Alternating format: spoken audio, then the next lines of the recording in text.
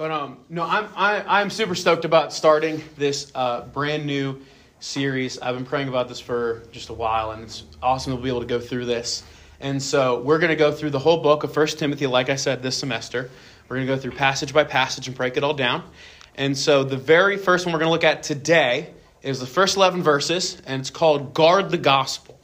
And so that's what we're going to look at together. So if you have your Bibles, if you want to go ahead and turn to 1 Timothy chapter 1, and we're going to look at the first 11 verses. And again, if you need the notes or anything else, those are on the back table. If you need your own journal, you never got one. A couple weeks ago, we handed those out. Those are yours for free, from me to you, for you to use not just on Wednesday nights, but on Sunday mornings too. That's what it's meant for, to kind of get us in this habit of taking notes as we go through this. And while you're turning there and getting started, I thought I'd start by asking this question. Any of you ever started watching a video, whether it be on Facebook or YouTube or TikTok, whatever you name it, and next thing you know, several hours later, you are just on the weirdest video and you never know how you got there? Anybody ever been there? Anybody? Okay, I'm not the only one. Or like, let's say you start on TikTok and all of a sudden you get on like the weirdest side of TikTok and you're like, how did I get here? What happened? It started with one video and then now I am like forever and a half away from where I started, and I don't know how it got to that point. Because originally we weren't on top of it. We kind of just mindlessly let it happen. We just kind of started with one small thing, and next you know it led to another, and we're way down this path. We're like, how in the world did I get to this point? And I think in a lot of ways, that can happen to us spiritually. That we start with something, and all of a sudden we let a little more truth in, or we let a little more false teaching in, a little more false teaching in, and all of a sudden we look back and we're like, how in the world did we get from this point to this point? And just like we were mindlessly, let's say, watching videos, we kind of just let it happen. If we're not diligent about guarding the gospel, then our minds can just kind of letting in different teachings that draw us away from the gospel. And so what we must do is, as believers, we need to guard the gospel at all costs. Because if we lose the gospel, then we lose everything. If we lose the gospel, then we lose our faith. We have nothing else to stand on. And so we want to see how we are to lead the way in guarding the gospel. And so that's what we're going to look at. Because here's the thing, all of us are called to this. If you're called by Christ and you are a follower of Christ, and you're called to guard the gospel. And we're called to grow in our knowledge of the gospel so we can guard it better. But the thing is, we're fallen, sinful human beings at the same time. And naturally, we might not want to be able to guard it. We might be scared of how others might perceive it. We might be scared of other beliefs that people might have and going against that. We might be scared of being controversial, if you will, or speaking out against, let's say, what our classmates or teammates or other people might believe, or being viewed as a bigot, or might be scared of growing in our knowledge of the gospel. But here's what we need to see. Above everything else, the main point for tonight is this. By the grace of God, we are able to grow in our knowledge of the gospel and are able to defend the gospel. So only by the grace of God, we'll be able to not only grow in our knowledge of Christ, grow in our knowledge of the gospel, but we'll be able to defend the gospel as well with love, as we're going to see. So again, we're looking at 1 Timothy chapter 1, and we're going to look at the first 11 verses. So let's read those together first. This is what it says. This is the word of the Lord. Paul, an apostle of Christ Jesus, by command of God our Savior, and of Christ Jesus our hope, to Timothy, my true child in the faith, grace, mercy, and peace from God the Father and Christ Jesus our Lord. As I urged you when I was going to Macedonia, remain at Ephesus, so that you may charge certain persons not to teach any different doctrine, nor to devote themselves to myths and endless genealogies, which promote speculations rather than the stewardship from God that is by faith. The aim of our charge is love, that issues from a pure heart and a good conscience and a sincere faith. Certain persons, by swerving from these, have wandered away into vain discussions, desiring to be teachers of the law without understanding either what they are saying or the things about which they make confident assertions. Now we know that the law is good if one uses it lawfully, understanding this, that the law is not laid down for the just, but for the lawless and disobedient. for the ungodly and sinners, for the unholy and profane, for those who strike their fathers and mothers, for murderers, the sexually immoral, men who practice homosexuality, enslavers, liars, perjurers, and whatever else is contrary to sound doctrine, in accordance with the gospel of the glory of the blessed God with which I have been entrusted." Let's pray. So Lord, we just come before you as fallen, sinful human beings in desperate need of your grace. We need your grace to help us grow more in our knowledge of you. We need your grace to help understand your word. We need your grace to help us be able to guard this precious gospel that you entrust in fragile jar clays like ourselves. Lord, I humbly confess right now that I am totally unable and incapable of being able to preach or teach or exposit any of these truths without the Holy Spirit helping me. So Holy Spirit, would you just humble me and humble everyone in this room? Would you purify us of any pride we may have, free us up from any distractions we may have, so that we can submit ourselves to your authoritative word? By the Holy Spirit, by your grace, that you just help open up our minds to understand these truths. You open up our eyes to see even more of our need for Christ and just how amazing Christ is and how Christ is better. Would you just open up our ears to truly hear these truths and open up our hearts so we would submit them to you and you would convict us of sins that we have committed and turn back to you, but also encourage us with just the amazing truths from your word. All of this by your grace to help us grow more in our relationship with you, in our relationship with one another, so we can continue to strive to make Christ's name known. We pray all this in Christ's name. Amen. So there's going to be two main truths that we get out of this passage tonight. And the first one is this, is that we are to guard the gospel at all costs. We are to guard the gospel at all costs. So here's a little bit of background of what's going on. So we kind of know what's going on, who is writing this, why are they writing this. So the Apostle Paul is writing to his son in the faith, Timothy.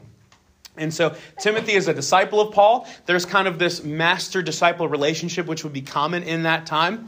And so Paul stationed Timothy in the city of Ephesus so that he can do two things. So he can combat any false teaching going on there, but also he can help raise up the churches to live in godly ways and be faithful in those manners.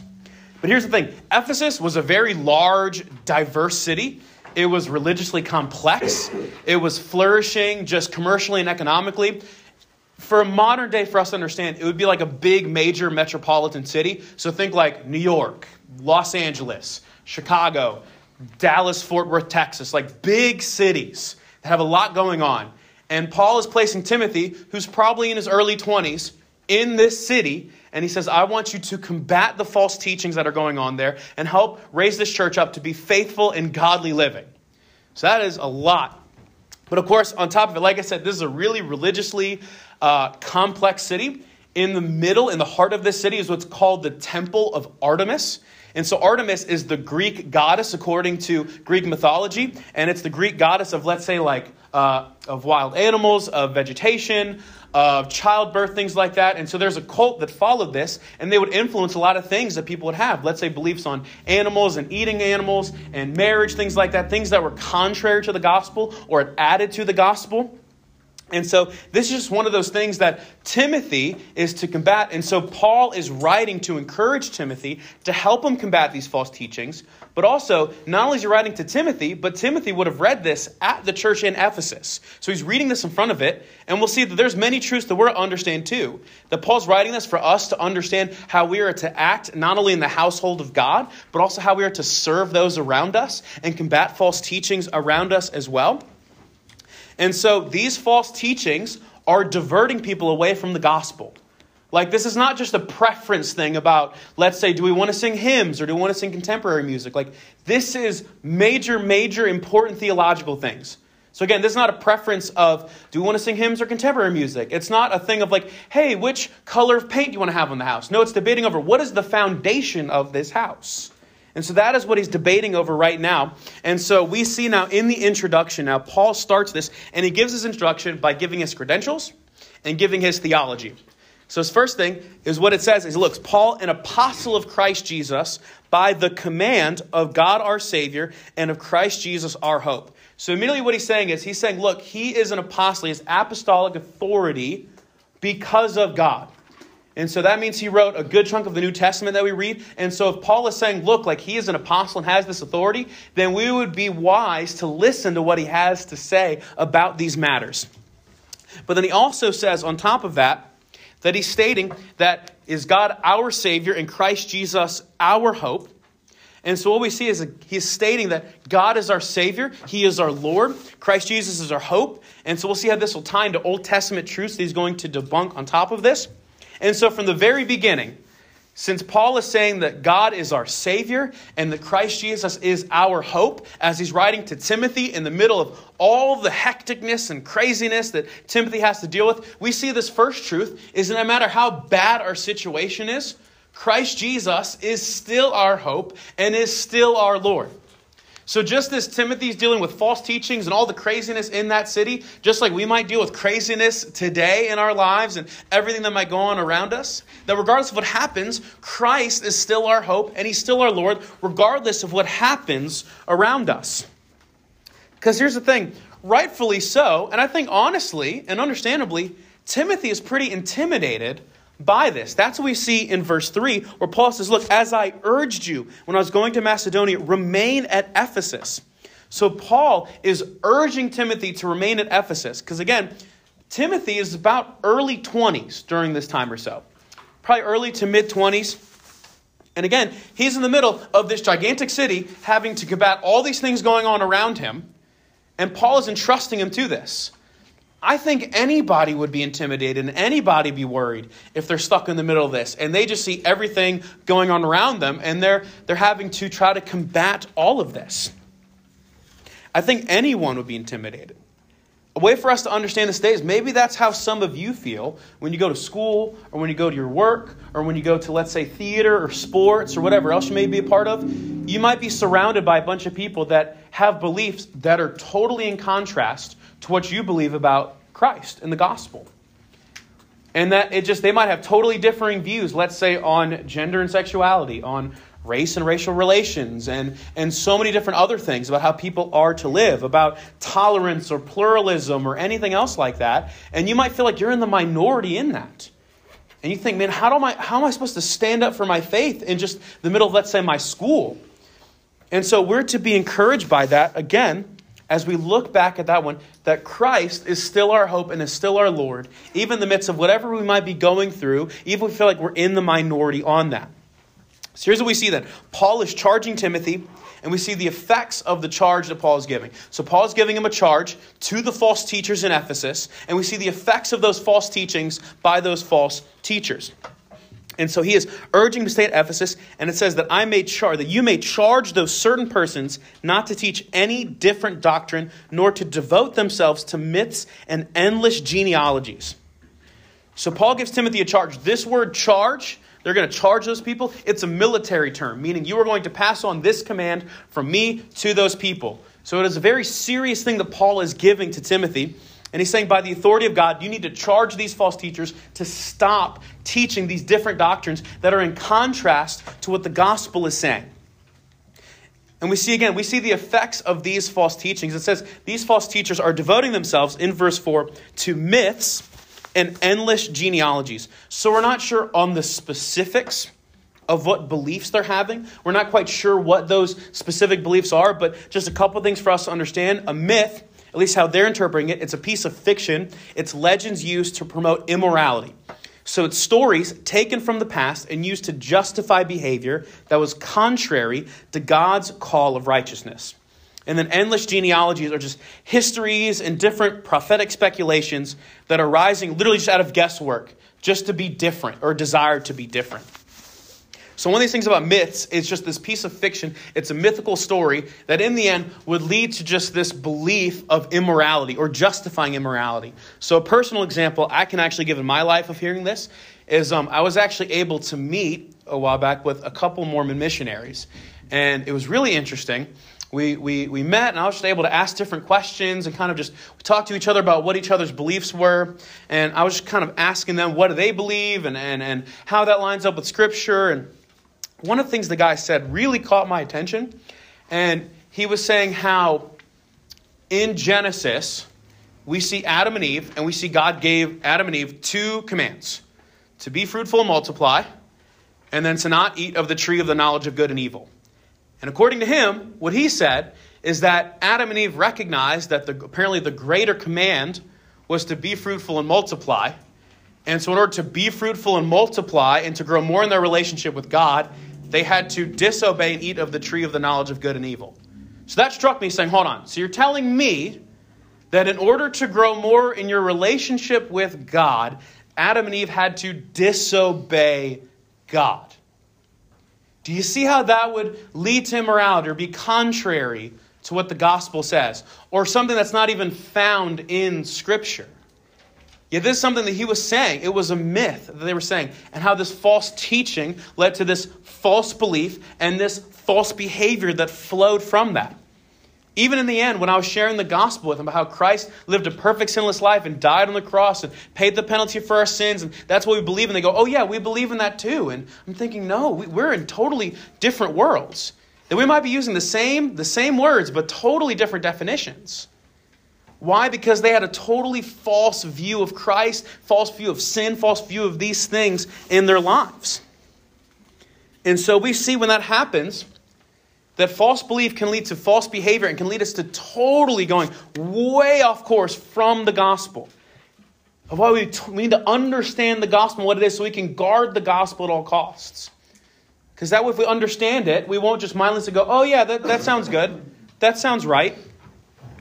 Again, this false teaching would lead to false behavior, and we see the contrast of that in verse 4. So we see that they devoted themselves to endless genealogies and myths, which says it promotes speculation. And so it's speculating about just all these minor things that have nothing to do with the gospel. That they're over-investigating stuff that has nothing to do with what we believe. Yet it says in the second half, so we see which promotes speculation rather than the stewardship from God, the gospel, that is by faith. And so we see this next truth. False teaching always leads to confusion and disorder, while the gospel always leads to clarity and order. False teachings always lead to confusion and disorder. The gospel always leads to clarity and order. Because we see what happens is when these people started devoting themselves to myths and endless genealogies and things that had nothing to do with the gospel, adding on to the law, things of that nature, is that it started causing confusion, it caused disorder, it caused factions, it caused different divisions within that church and within the area. Yet what do we see with the gospel? The gospel brings clarity on what we believe. The gospel brings unity. It brings order into our lives. In fact, that word stewardship in verse 4, rather than the stewardship from God, stewardship, another word for that is good order. And so we see the gospel brings order to our lives. It brings clarity to our lives. It reveals who we are. It reveals what we believe. And so what we're going to see later is that false teachings are always man-centered and gospel teachings are always Christ-centered. The gospel always brings order and clarity because it comes from God. And that false teachings always bring confusion and disorder because it comes from man. In fact, that raises the question for us today. Are there certain beliefs that maybe you are believing today? Here's just several ones that people have in the world. One of them is what's called pluralism. What that means is, it means, well, all religions are the same, or all religions are just different paths that lead to the same mountaintop. They all lead to God. They're just different paths. You might see the sticker that says coexist on the back of different, let's say, cars or on laptops or things like that. That it says, ultimately, all religions lead to God, when that's not the same. There's only one way to God, and that is Jesus Christ. That's what we see in John 14:6, where he says, I'm the way, the truth, and the life. And no one comes to the Father except through me. Another belief that's today is about this view of truth, or what's called relativism. Relativism means just all truth is purely subjective. Whatever you believe is true, then that is true. Speak your truth is what I'll hear a lot of times. The thing is, that's not true. But also, if you say all truth is relative, then you're making an objective statement that all truth is subjective. But we see is that there's not just a bunch of different truths. There's only the truth, which is the gospel. We see is Christ. Or do you buy into the world's view of self? The world's view of self is that all that matters is how you feel. Whatever you feel internally, then you need to make your external circumstances match what you feel internally. And we see a lot of people that follow through that. Just follow your heart. Do what makes you happy. You do you. But what we see in Scripture is that Christ does not say follow our hearts. Christ says crucify your hearts. That you are to deny yourself daily.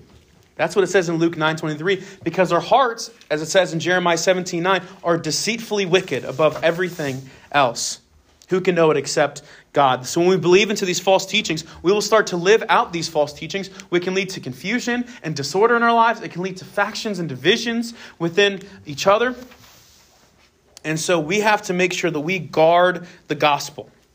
And we see why are we to guard the gospel in verse 5. He gives us the aim. So again, Paul is saying, Timothy, give this charge. And here's the aim of his charge. In verse 5, the aim of our charge is love. That issues from a pure heart and a good conscience and a sincere faith. Our aim of our charge is love. Everything we do as Christians is to be fueled by love.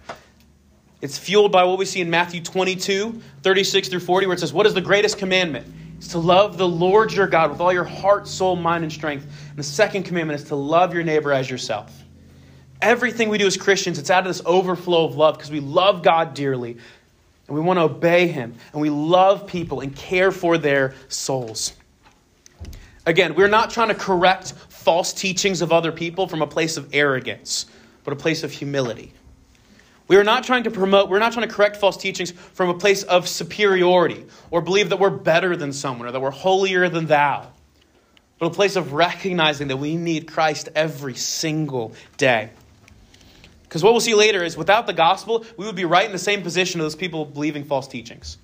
Without the gospel, we would be right in their shoes too. And we remind ourselves that we need the gospel every day. And that's why we do this from a place of love. And it says this love comes from a pure heart, a good conscience, and a sincere faith.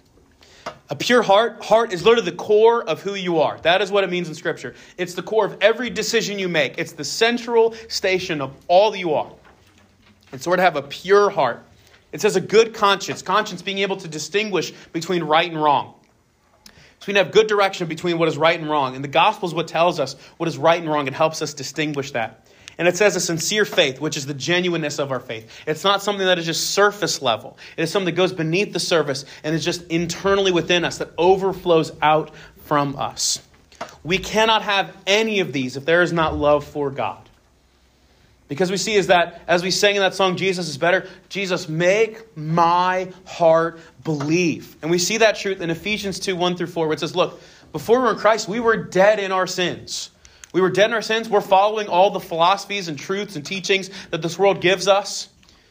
And we're just dead in our sins. We're children under wrath. But then in verse 4, but God, who is rich in mercy, because of the great love with which he loved us, made us alive together in Christ. That God makes us alive, and that out of his love, he helps transform us, and out of his grace and mercy, he helps us be able to live this out and help us have a pure heart and a good conscience and a sincere faith.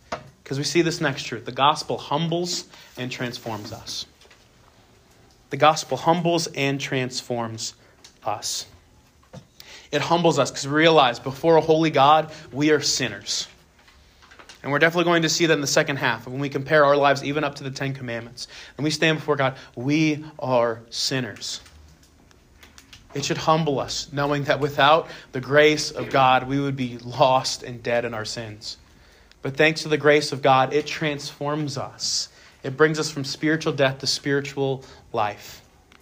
And as we saw a couple weeks ago, that God entrusts us with the same gospel that saves us. And how amazing that is.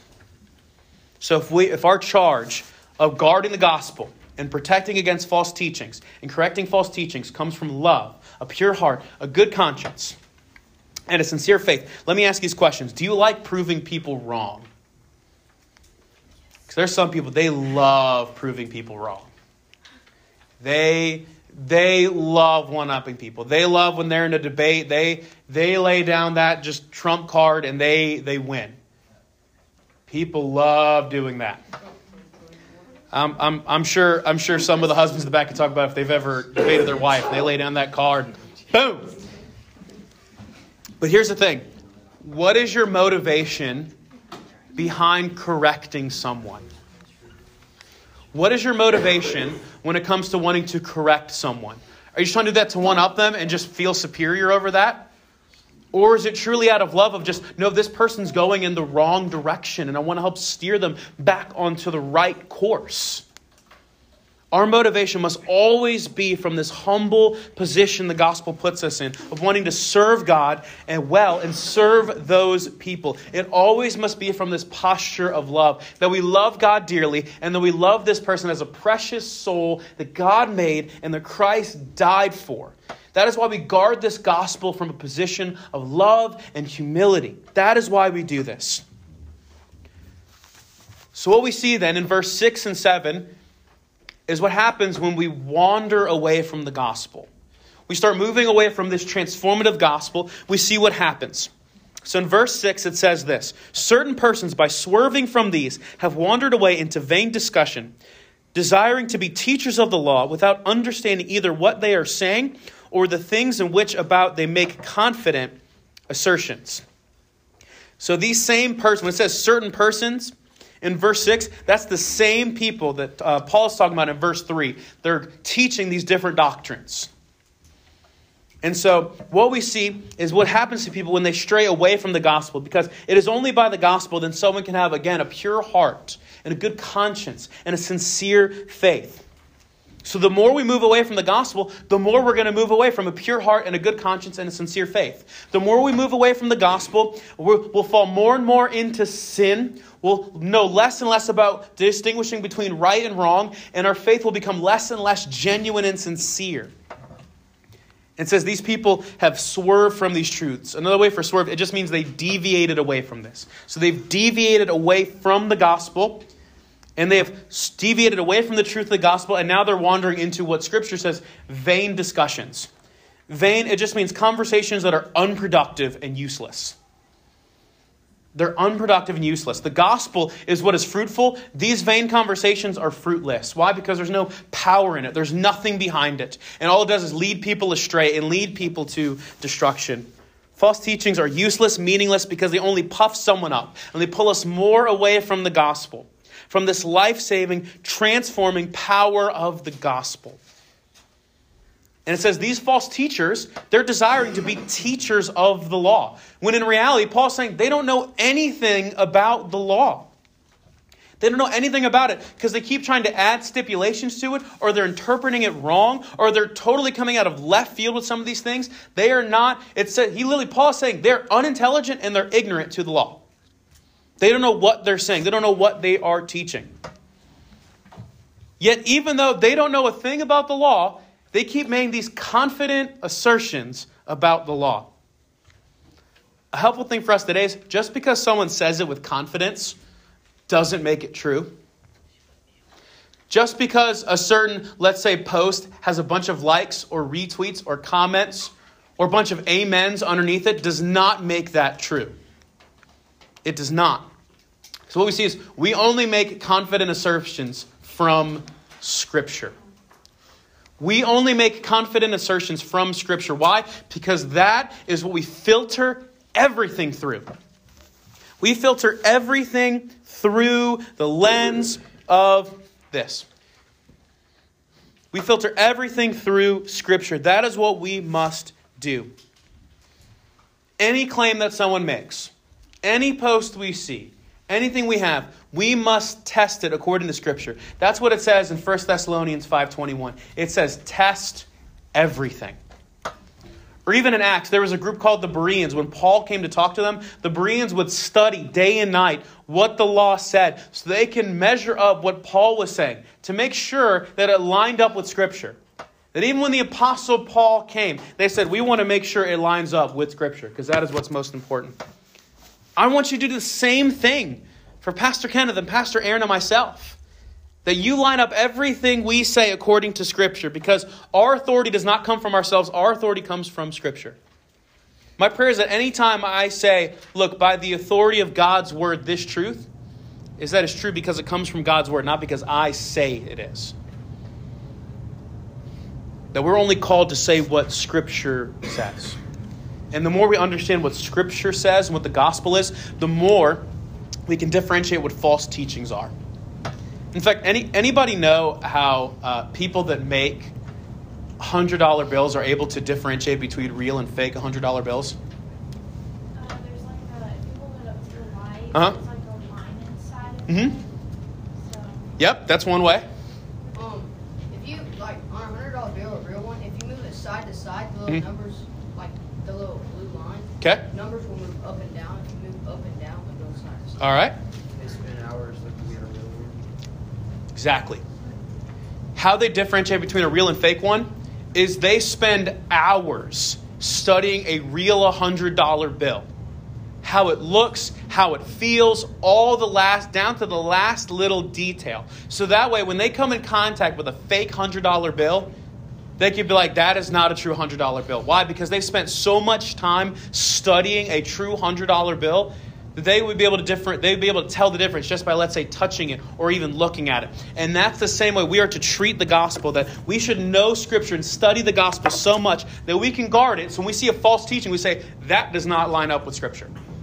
That is against what the gospel says.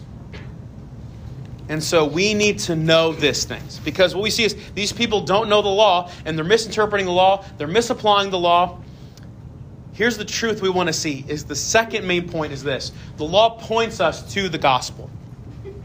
The law points us to the gospel. We see in verse 8. Now we know that the law is good if one uses it lawfully. Paul says that the law is good if we use it lawfully, if we use it rightfully, if we properly understand the purpose of the law and the use of the law, then we'll see that it is good and that it is lawful. And so there are three uses for God's law that I want us to understand, okay? First one is it's to show God's restraint of sin. It's to show God's restraint of sin.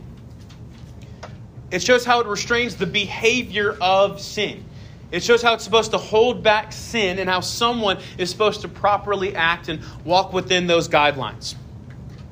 But we see the second purpose of that. It's to show God's condemnation of the sinner. It's to show God's condemnation of the sinner.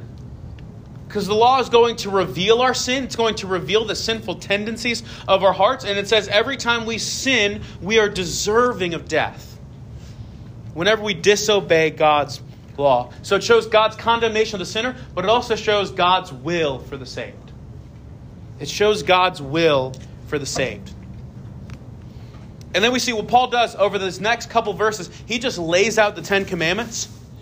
And so we see in verse 9, understanding this, that the law is good if we use it lawfully, that the law is not laid down for the just, but for the lawless and disobedient, for the ungodly and sinners, for the unholy and profane, for those who strike their fathers and mothers, for murderers, the sexually immoral, men who practice homosexuality, enslavers, liars, perjurers, and whatever else is contrary to sound doctrine.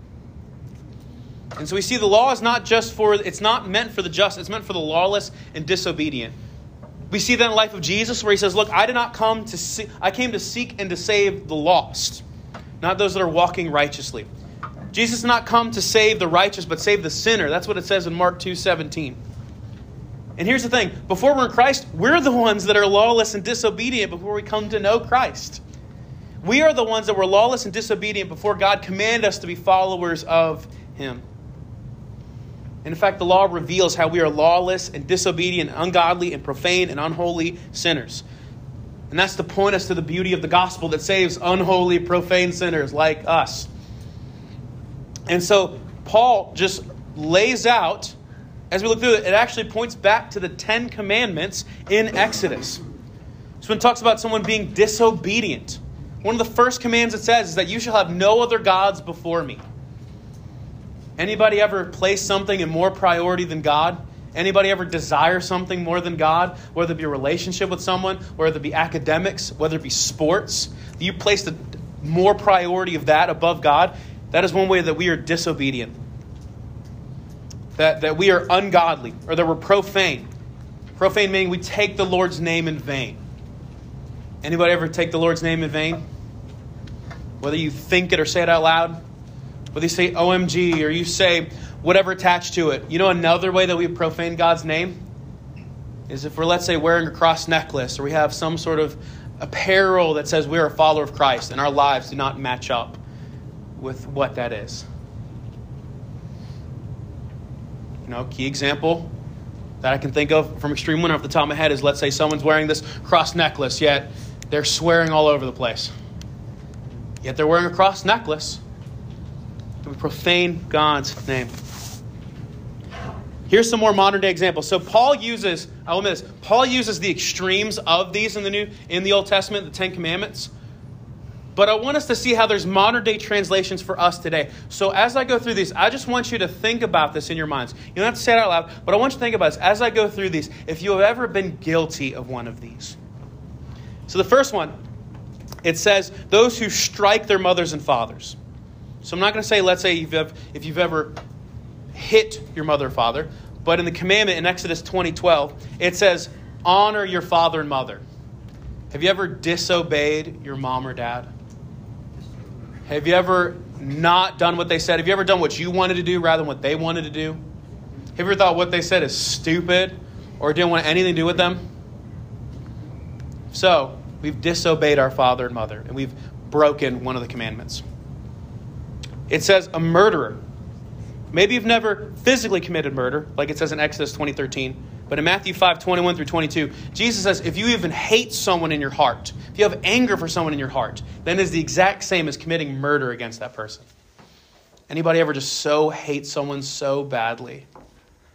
If so, if we've ever had that hate and anger in our heart, it says we've committed murder.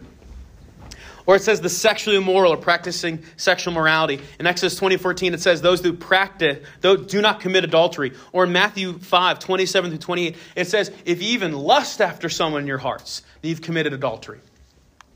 Have you ever lusted after someone, desired someone, whether it be male or female? Or another one that plagues so many people today is being watching and addicted to pornography. And how that plagues so many people. That if we've done that, then we are committing adultery. We're breaking that. Another one says enslavers. So we might not think, well, I'm not stealing people and enslaving them, forcing them to do something. But what these enslavers are doing, it's breaking Exodus 20:15, where it just says they are stealing. Anybody ever stole something that didn't belong to you and you kept it? If you have, there's another commandment that you have broken. Or it says liars. Anybody ever told a little white lie or just stretched the truth a little bit? And we're breaking the commandment of bearing false witness against our neighbors. Or it says perjurers. What perjurers are is those that someone breaks an oath in court. Has ever seen someone that puts their hand on the Bible and say, I solemnly swear that I will tell the whole truth, and nothing but the truth, so help me God. And if they lie, then they are breaking that oath. Another way for us to claim it today, anybody ever made a promise like, hey, I promise I'll pay you back next week if you help take care of this today. Or Lord, if you get me out of this mess, I promise, then I will never stray away from you ever again. I will always be on fire for you. I'll always live for you. I promise. This I swear to you. Well, if you haven't followed through on that, you're breaking an oath. According to Scripture in Matthew 5:30-37, that you're breaking the gospel, or you're breaking the law. And we're guilty of that. And that says anything else contrary to the gospel of Christ in verse 10, the end of it. Because anything contrary to the gospel of Christ will result in ungodly living. That is why we must make sure we have the gospel certain in our lives. When we understand the gospel correctly by His grace, then we're able to obey it and live it out by His grace. Because here's we see this last truth. The law exposes our sin, but the gospel saves us from our sin. The law exposes our sin, but the gospel saves us from our sin. So yes, as we looked at the Ten Commandments, maybe we have dishonored our father and mother. Yes, maybe we have hated someone in our heart and committed murder. Yes, maybe we have lusted after someone and committed adultery. Yes, maybe we have lied. Maybe we have stolen something. Maybe we have broken an oath. But what that points us to is the law cannot save us. That's pointing out sinful outward behaviors. That's reflecting an inward reality. Because we are sinners in need of grace. And so that points us to the gospel. That points us to Christ saying, hey, Christ has come to die for those sins. And He has paid the penalty for all of those sins for all of time. You don't have to add anything to that. You just have to believe in Him. Believe in His finished work on the cross and you are saved. It's not, I have to believe in the gospel and then make sure I have perfect attendance at church. So I add my way to the gospel. It's not, I got to believe in the gospel and then I got to make sure I read the Bible in a year. It's not, oh, I got to believe in the gospel and then I got to do X, Y, and Z. No, it's just, look, repent and believe in the gospel and you are saved. That's the beauty of the gospel. Is that, yes, we are sinners in desperate need of grace, but God extends His grace to everyone who repent and believe and apply it to their lives. That is the purity of the gospel we hold on to, and that's why we must guard the gospel at all costs, because it is such good news. So let me ask you this. How are you guarding the gospel? How are you guarding the gospel in your own personal life? Are you allowing false teachings to come into your life? Are you allowing those around you that believe things contrary to what you believe to influence your life and your behavior and how you live? Are you guarding the gospel in your school, sports teams, theaters, jobs, neighborhoods? Are you guarding it so that those people who believe these false teachings, you can correct them, not out of superiority, but out of love because you care for them and care for their souls and want to see them saved? How are you guarding the gospel? And follow up that, are you growing in your knowledge of the gospel? Because we can't guard the gospel if you don't know the gospel. We must grow in our knowledge of the gospel so we can defend it and guard it. If you're not growing your knowledge of the gospel, have you been saved by the gospel? Have you repented of your sins and believed in this beautiful gospel? You've been saved of your sins. Because when you're saved of your sins, when you're saved, you believe in the gospel, it'll stir a desire for us to grow in our knowledge of the gospel. And that'll lead us to having a pure heart and a good conscience and a sincere faith for us to guard the gospel. And if we are a follower of Christ, we are to lead that way in this regard, that we are to guard the gospel at all costs. That just as Timothy was placed in Ephesus to guard the gospel there, you are placed in your schools and everywhere you are to guard the gospel. Let's pray. Lord, we thank you so much.